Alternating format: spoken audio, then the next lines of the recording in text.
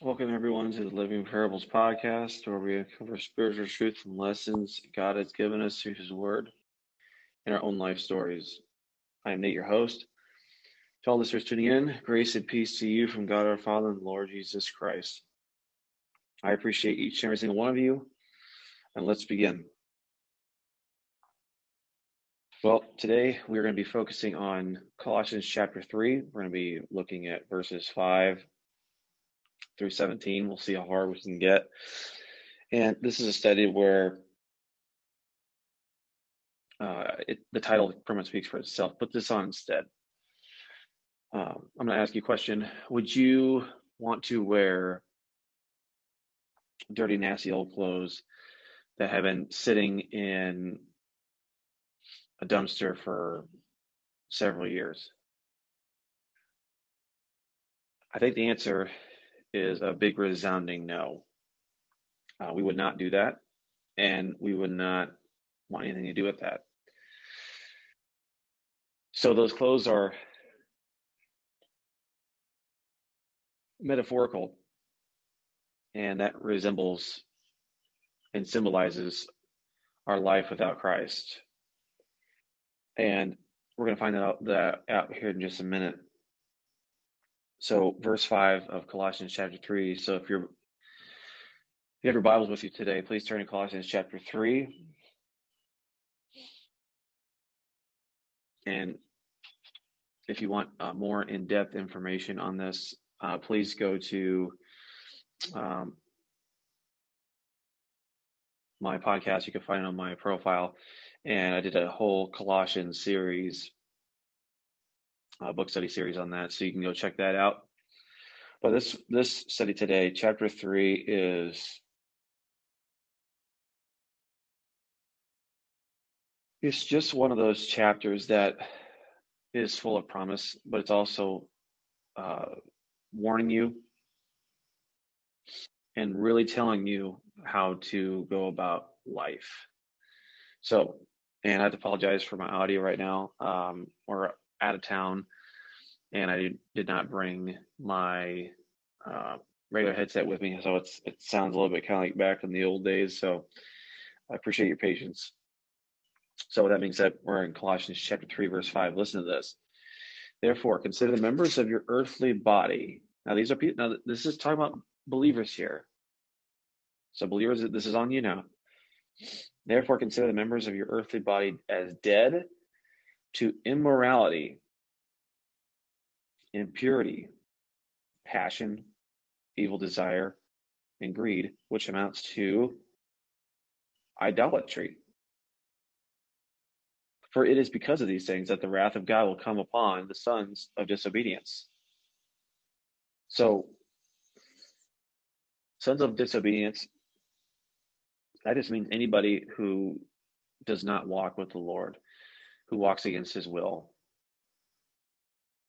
So, again, the straight question is that you? Is that me? But we're not supposed to use the members of our earthly bodies to perform evil deeds. We're supposed to understand that our bodies are temples of the Holy Spirit. They are to be treated as such. And a temple is supposed to be a sacred place. And if our bodies are temples of the Holy Spirit, that means that how are you conducting that temple? Because you remember when Jesus saw that his house, his Father's house at that point, was treated as a market where they were doing all sorts of just wicked things in there. Well, he overturned the moneylenders' tables because they were not treating it with the holiness that it demands. So, how are you treating your temple? Are you making it sacred and holy because the Holy Spirit dwells within you? That's the question.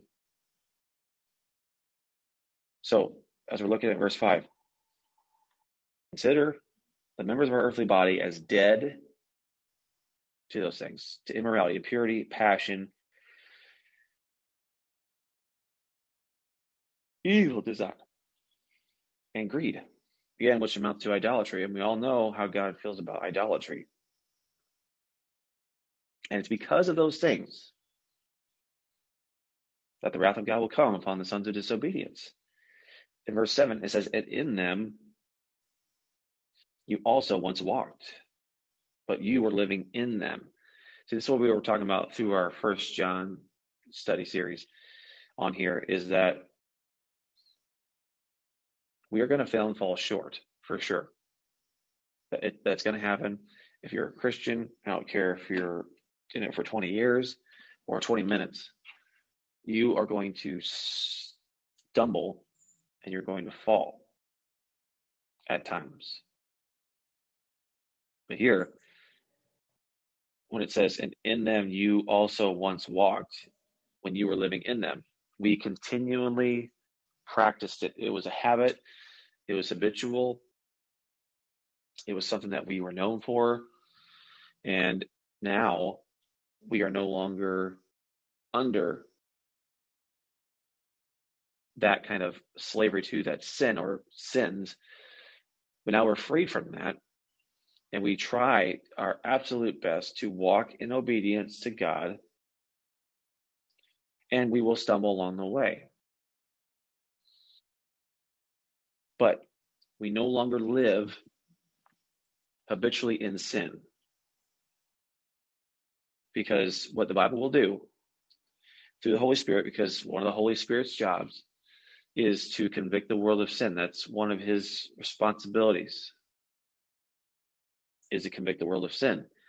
So if you're in the Bible and you're a believer and you're just, because that's what you do when you become a believer, you get in the Word and you stay in it and you try to figure out what pleases God, what displeases God. You look at the promises, you look at the truth, you look how transformative it's going to make you.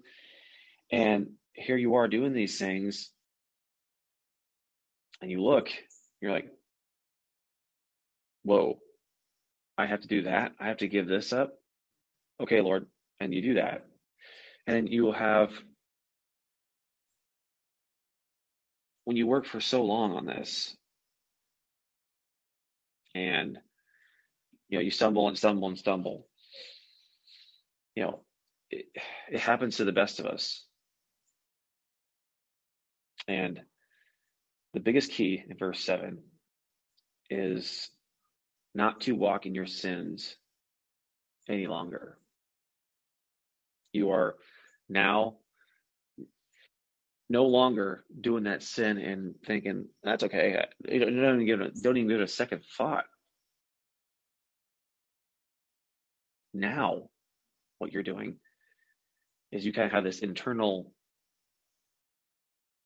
sin radar, if you will, or sin detector, and you mess up because that's something you're trying to break, and you're like, oh, I did it again. I sinned against God.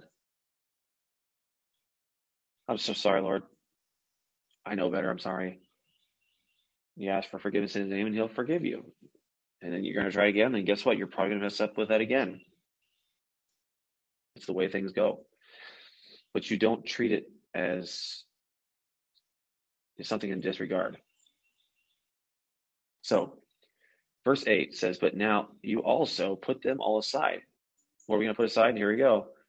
Anger, wrath, malice, slander, and abusive speech from your mouth.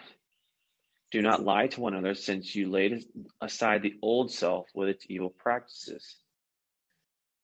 Now, the question I asked you in the very, very beginning of this study is, would you put on old, nasty, rotten clothes from a dumpster that have been sitting there for years and wear them out to public, or wear that to your wedding? How about that? Wear that to a family gathering. Wear it to a job interview. The answer would be obviously no. There's no way I would do that. That's what we do when we walk in disobedience. That's when it says in verse 8, but now you also put them all aside. Putting your old nature aside, that is taking off those nasty, sinful, dirty, stinking clothes, because sin is putrid, it is vile, it is evil, and those are the things God hates. He hates sin. So we take those things off. What are we taking off? Well, let's go back to verse 5, then we'll hit verse 8 and 9. Here's what we're going to take off. Is the old self. This is what we used to be. We take off immorality, impurity, passion, evil desire, greed, idolatry. Now, what else we got? We got a long list here. Putting them all aside. What are we putting aside? Anger, wrath, malice, slander, abusive speech from your mouth. Do not lie to one another, since you laid aside the old self with its evil practices. Now, you can find some more things from Galatians chapter 5, verse 17. But these are a pretty long list. Now, the question is does any of those things in those categories match you? Are you doing those things in practice? Are you making those things a part of your life? And that is a very difficult question, because the answer, if you're being honest with yourself, is yes. And really hard to look at yourself in the mirror. And any one of these sins can be, and this is what's difficult, any one of those sins can be an idol.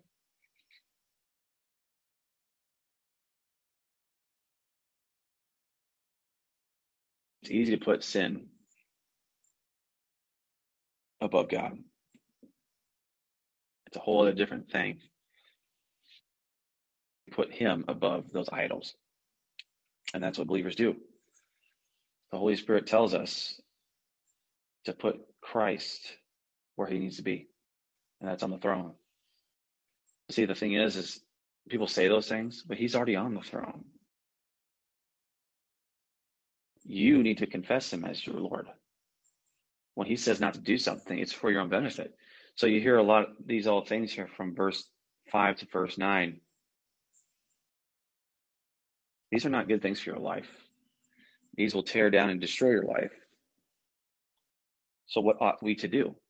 We ought to be in obedience to him, to stop them, turn in repentance to him, confess the things that we've done wrong, confess him as your Lord, and move on from that point. So again, this is only possible through the power of the Holy Spirit working within you, because that's why I said to you, this is, you are the temple of the Holy Spirit. So we need to kind of clean that out a little bit.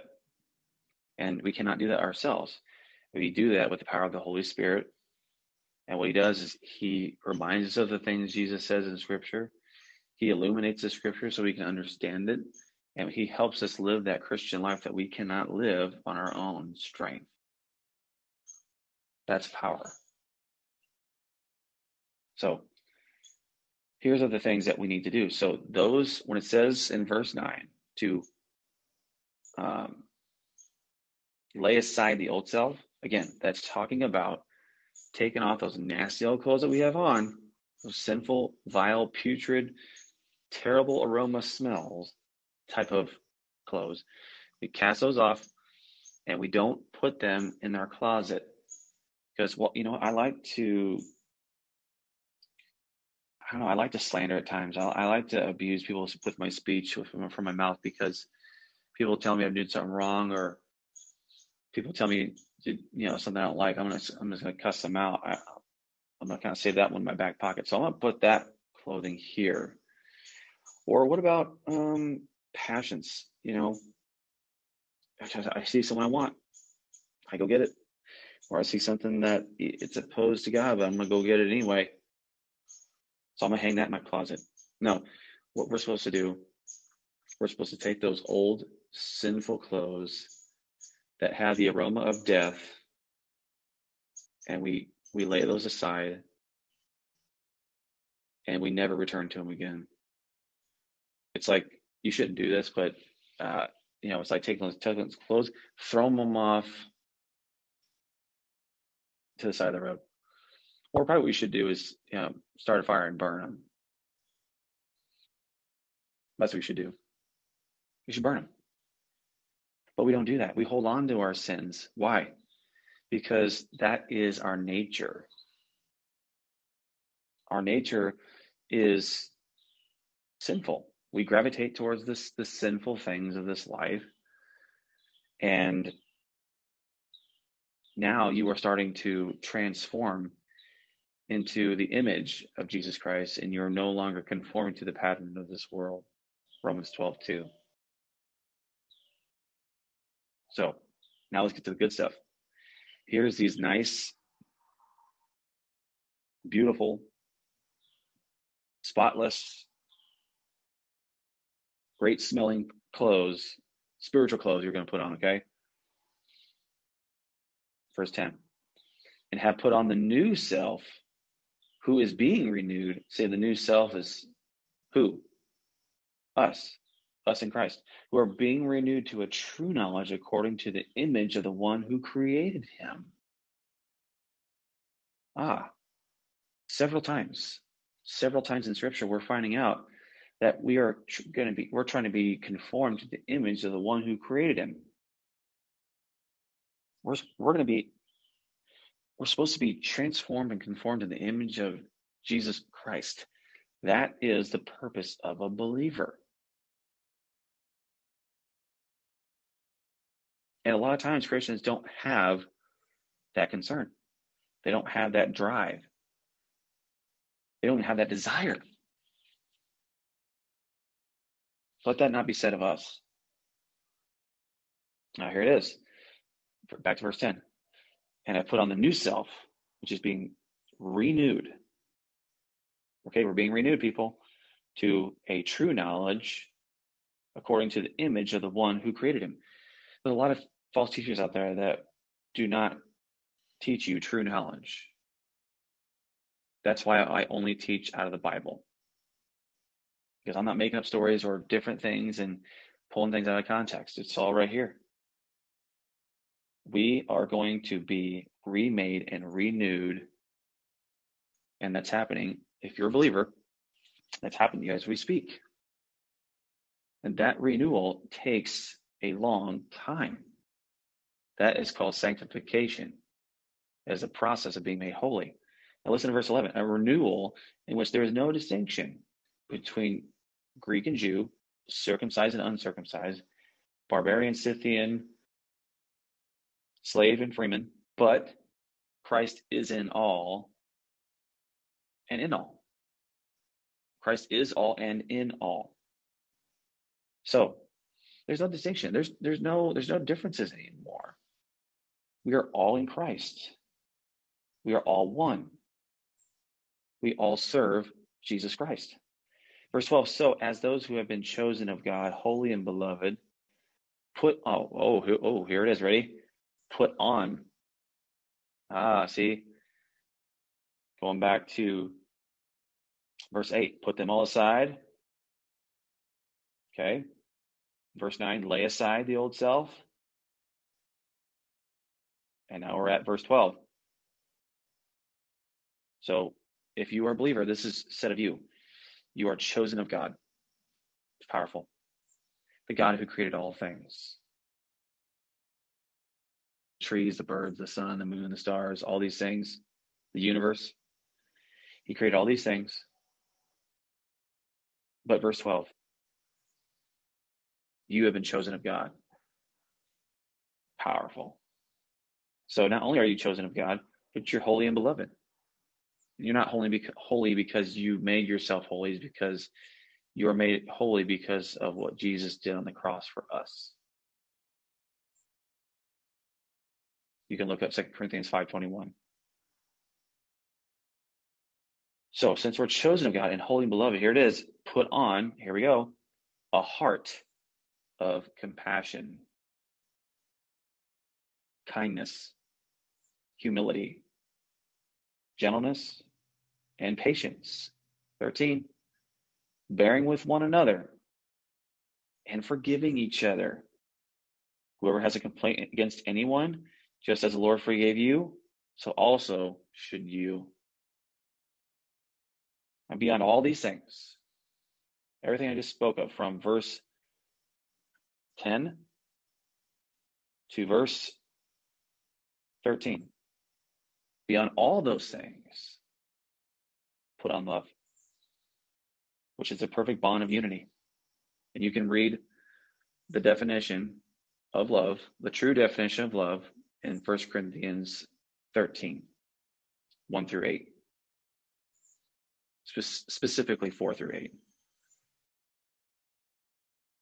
So that is what we're looking at here. Now, when you go back here, just for a moment, to study these out, here's what it says. Put on a heart of compassion. Compassion means pity, favor, grace, mercy. Now listen to this. A deep feeling about someone's difficulty or misfortune. Do you have a deep feeling about someone's difficulty or misfortune? When you see somebody walking on the side of the road and they're holding up a sign that says homeless, please, anything helps. Is your heart so hard that you just look in disgust and say, why can't you just get a job? Why are you doing this? Why are you acting this way? It's not that hard. Look at me. I'm driving a BMW. I'm fine. I had a hard life too. Is that you? Maybe not with a BMW, but is that you? Or we're driving down the road and we see someone literally yelling at absolute nothing. It's because they're on drugs or they're drunk. Are we looking at them with pity? Are we looking at them as the mission field Christians? Hello? Talking to you? Are you looking upon them with compassion that you want to show them grace by sharing the gospel with them? Or are you just casting down judgment saying, I'm glad I'm not like them? The more you realize that people are not just sinners, but they're mission fields, that's going to change your perspective on everything. So instead of looking at these people who a lot of times people say are sketchy, or now we don't like to say the whole entire word, we'll just say sketch. Do you look upon them as the mission field or a reviled sinner? Because if you look at them in that respect, you are just like a Pharisee. But if you look upon them in love with the thought process of, boy, I wonder if they're saved. And gosh, they're going through such a hard time. They really need the love of Christ right now. Because honestly, that's what Jesus did for us. None of us who are believers deserve his mercy, deserve his grace. And that's what we're saved by. Ephesians 2:8. We are saved by grace through faith, not of works, not lest any man should boast. So again, it's nothing that we've done. It's what God has done. He has chosen us.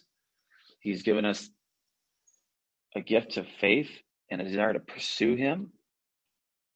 And if you're listening to this message right now, you're listening to scripture, you know that God is drawing you to himself. And here's the thing. I use those examples of being a drug addict or a drunk or whatever it is, a homeless person on the side of the street. We look upon that. But here's, sometimes they know their destiny at that point. Sometimes they understand the depravity that they're living in. Do you? Do you? Do you look upon yourself as someone who's righteous and holy and you have all the answers and you're above everybody else?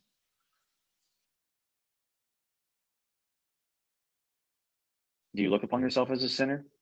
Do you look upon yourself as someone whose sins nailed Jesus to the cross? And that despite his mercy that he's shown to you, that you show that kind of mercy back to other people? Is that you? Tough questions to ask, but it needs to be asked. And it needs to be asked over and over and over again. So, do you show compassion? That was just compassion.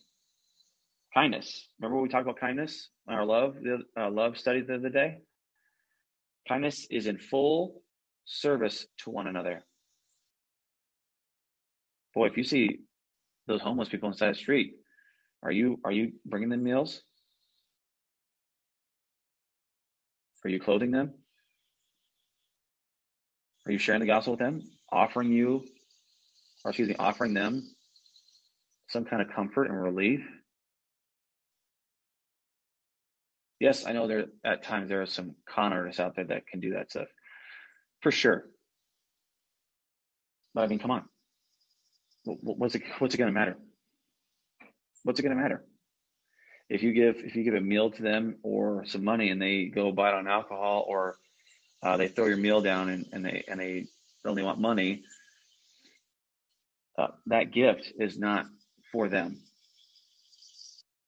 That gift is to honor God. So do we do those things? Are we humble in mind? So the next one's humility. Do we practice humility? And I read this the other day, and I read it on purpose. I'm going to read it again because it's one of my favorite scriptures, and it's one of the things that I truly live by. And I have this outside of my door in my classroom for a reason. Not so that the kids can read it, so that the adults can read it. Philippians 2, 3-4 says, "Do nothing from selfishness or empty conceit, but with humility of mind, regard one another as more important than yourselves. Do not merely look out for your own personal interests, but also for the interests of others." That, to me, is the definition of humility. Do you regard people more important than yourself? Do you look out for the interests of others more than you look out for your own? Odds are it's a hard thing to do, because everybody on this planet, it seems like, is saying, you got to take care of yourself first. You got to take care of yourself first. You got to take care of yourself first. Well, I do agree in some respects with that, where you need to look out for your own salvation and work on that first. But that kind of love that you were shown by God needs to be on full display to everybody. So that's something to take into consideration. So we looked at humility, and so we looked at a couple things so far: compassion, kindness, humility, gentleness. Are you gentle? Are you gentle with people? Are you gentle with the way you respond to people? Are you gentle in the way you handle things? Now, this is a proates. I hope I say that right in the Greek. It's a feminine noun, which is also derived from the root pra, emphasizing the divine origin of meekness. Okay. So meekness just means gentle strength, which is actually kind of cool, which expresses power with reserve and gentleness. So again, there's nothing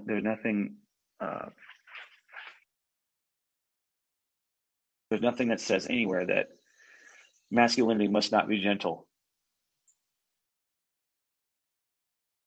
That being a man's man means that you are not gentle. I don't like fake tough people. I don't like people that try to act tough and try to like, oh, I don't show emotion. I don't do this. I don't do that. So therefore, I'm a man, and you need to get up to my level.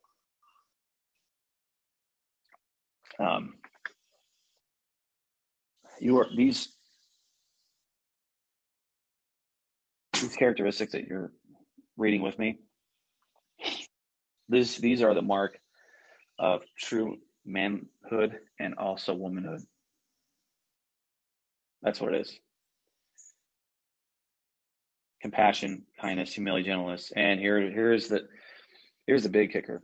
Patience. Are you patient with people? Are you patient with people?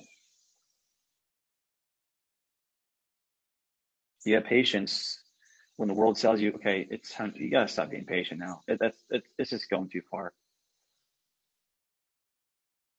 Because we are to regard the patience of our Lord as salvation. So the word patience also means long suffering.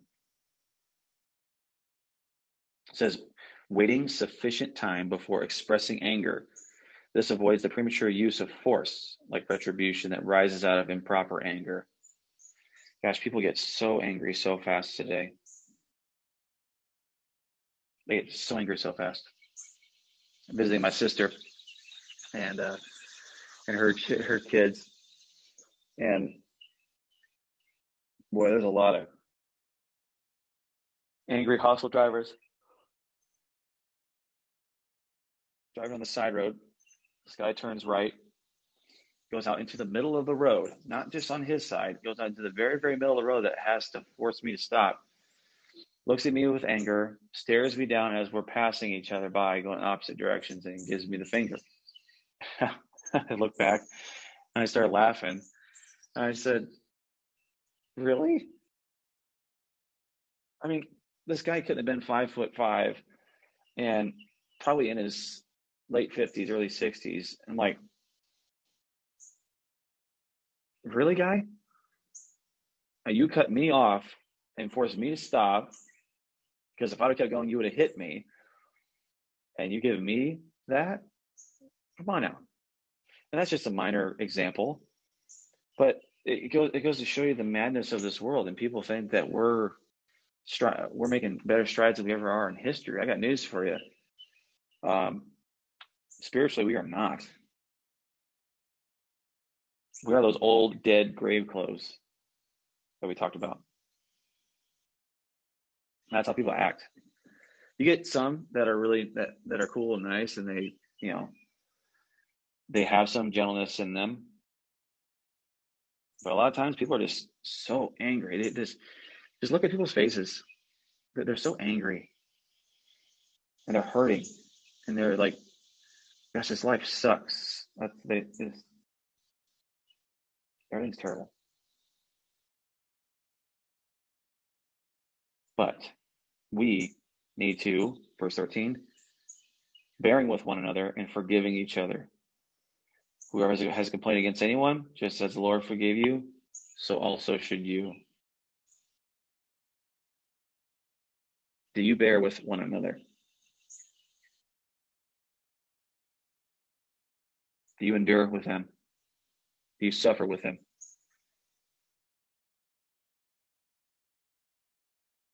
I mean, still bearing up, even after going through the needed sequence, the course of action, you're still hanging with them. This person could have just failed and fallen 1,000 times. You're still hanging with them. Are you bearing with people? Show them that this is the right way. Or are you the type of person that when someone steps out of line, you're calling them a sinner and they're going to go to hell the minute they step out of line? That's, you know what? part of that could be true. Are you patient with them? Are you guiding them along? Are you showing them the right way? Are you using gentle words to respond to them? Or are you just harsh with people? We're not supposed to be. Bearing with one another is also an aspect of patience and kindness. And if you don't have one of these, you don't have them all. You cannot have compassion and have pride instead of humility. Pride will not allow you to be compassionate. Pride will not allow you to be kind. Pride will not be gentle or patient. So if you lose one of these, you lose them all. And a lot of these are the definitions of love found in 1 Corinthians 13. So we bear with one another in verse 13, forgiving each other. How many times we ought to forgive? 70 times 7. All the time. Always. No matter what people have done to us, we forgive. Easier said than done. And then, just as the Lord forgive us, we also forgive other people. So people have a complaint against you for something that's completely wrong and false. You forgive them anyway. Verse 14, beyond all these things, put on love. Everything that we just read from the very beginning of this chapter till now, beyond all these things that we read, that the new self we put on, I should say, actually from verse 9 till now, put on love, which is the perfect bond of unity. A lot of people unite for sinful things. A lot of people unite for like-minded things. And so their bond is not because of love. It's bonded because of a certain common interest. But as believers, we need to be all putting on love, because that's the perfect bond of unity that Jesus so much wants for us. He wants us to be united in his spirit, in his teachings, in his love. And far too often we just don't do that. We associate ourselves with a church. We associate ourselves with the things we wear, the cars we have, the mutual friends, the job we work at. But we're not bonded in unity and love. Verse 15 says, let the peace of Christ, he has perfect peace with him. Let that peace of Christ rule in your hearts, to which you were called in one body, and be thankful. So if you are on the edge, if you're stressed, if you're burdened, and you feel like you're just kind of on the edge and you don't know what to do, it's probably because you don't have the peace of Christ ruling in your heart right now. I'll be honest with you, on vacations, which I'm at right now, a lot of times I'd be a high-strung mess. And I told myself this time, because I failed so many times, Lord, I'm done. I want to trust and rely on you. And so far, it's been really good. And all those times I've wasted, but I didn't waste those because they were lessons. Just trying to teach me, hey, it's okay. Some of the things you're worrying about, they are legitimate, but I got them in control. I am sovereign. I am God. Let my peace rule in your heart. And I wouldn't allow it. We have to allow it. Verse 15, let the peace of Christ rule in your hearts, to which indeed you were called in one body. Don't you want peace? Who doesn't want peace? You want that peace that goes beyond all understanding? Don't you want that? Are you tired of just cutting things off of your life just because for the sake of peace, but you really can't cut it off because it has to be a part of your life anyway? It's easy to do. And the world is stressful. The world is full of high-strung people who are burnt out to the max in their jobs.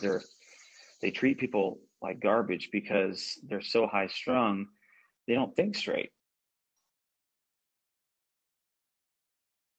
families are mean to one another, hurtful, brutal, will not talk to one another, hold grudges. Jesus could come and break down that dividing barrier wall. But more importantly, he has already done that to your heart. Or he can. See, sin makes us hostile with God. Completely hostile. And God absolutely abhors the wicked. That's strong language. So, as we start to conclude, here's what we need to know. Verse 16. Let the word of Christ richly dwell within you. Let the word of Christ richly dwell within you. Let the word of God completely saturate your soul. Let the word of God take every ounce and fiber of you and transform it into something beautiful, something holy, something righteous. And whose image are we supposed to be conformed into and transformed into? Jesus' image. That needs to be the number one desire of your heart. And if it's not, you got to look at yourself in the mirror. If your desire is not to be more like Christ, you need to shift your focus back onto him.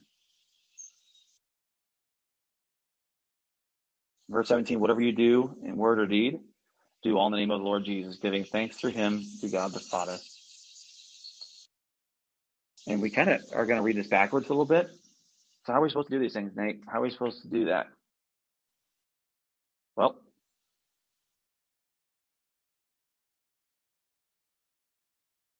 verses 1 through 4 is how we're going to end this. So it's kind of weird. We started with 5, read all the way through 17. Now we're going to start or end 1 through 4. Listen to this.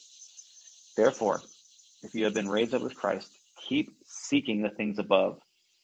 That's a divine persistence. Keep seeking the things above where Christ is. Don't seek him where he's not. He's not in the world. He's not in certain churches. He is nowhere to be found in places on earth that we know good and well he ain't there. Where is he? He's in heaven, seated at the right hand of the Father. That's where he's at. How do we seek him? Keep seeking the things above. Like what? The fruits of the Holy Spirit. Those wonderful qualities found in 2 Peter chapter 1, starting in verse 5. They're there. Putting on the full armor of God. Ephesians 4, Colossians 3. But those are the things that we need to do. Those are the things, that's seeking things above. Those are heavenly things. So that's one way. What about verse 2? Set your mind on things above, not of the things that are on earth. That's where you set your mind on that. Set your focus. Take it from this spot where you're focusing on now, that's full of stress, full of anxiety, full of worry, full of despair, and put it to where it needs to be. And that is in Jesus Christ. Put it on him. That's where you need to set your mind. And how do we do that? We go back to verse 16. Let the word of Christ richly dwell within you. Saturate yourself with the word of God. I'll be honest, on this vacation, we're staying at a hotel and it has a hot tub, which is awesome because my foot was bothering me the other day and it really helped it out. But I wasn't thinking straight. I was distracted. I got into the hot tub with my shirt on. And what do you think happened to that shirt? I was halfway in it. What happened? Well, the top half was dry. The bottom was completely drenched. or a word I like to use a lot now, is saturated. It was saturated. And that's how we need to be with the Word of God.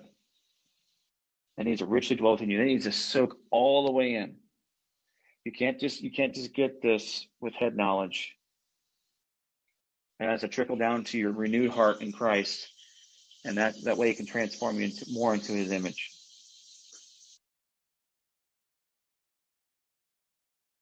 Verse 3. For you have died, and your life is now hidden with Christ in God. And verse 4. When Christ, who is our life, is revealed, you also will be revealed with Him in glory. Amen. That's where we're going to end it today. So with that being said, I pray that the Lord blesses and keeps each and every single one of you and gives you peace. And until next time, God bless you all.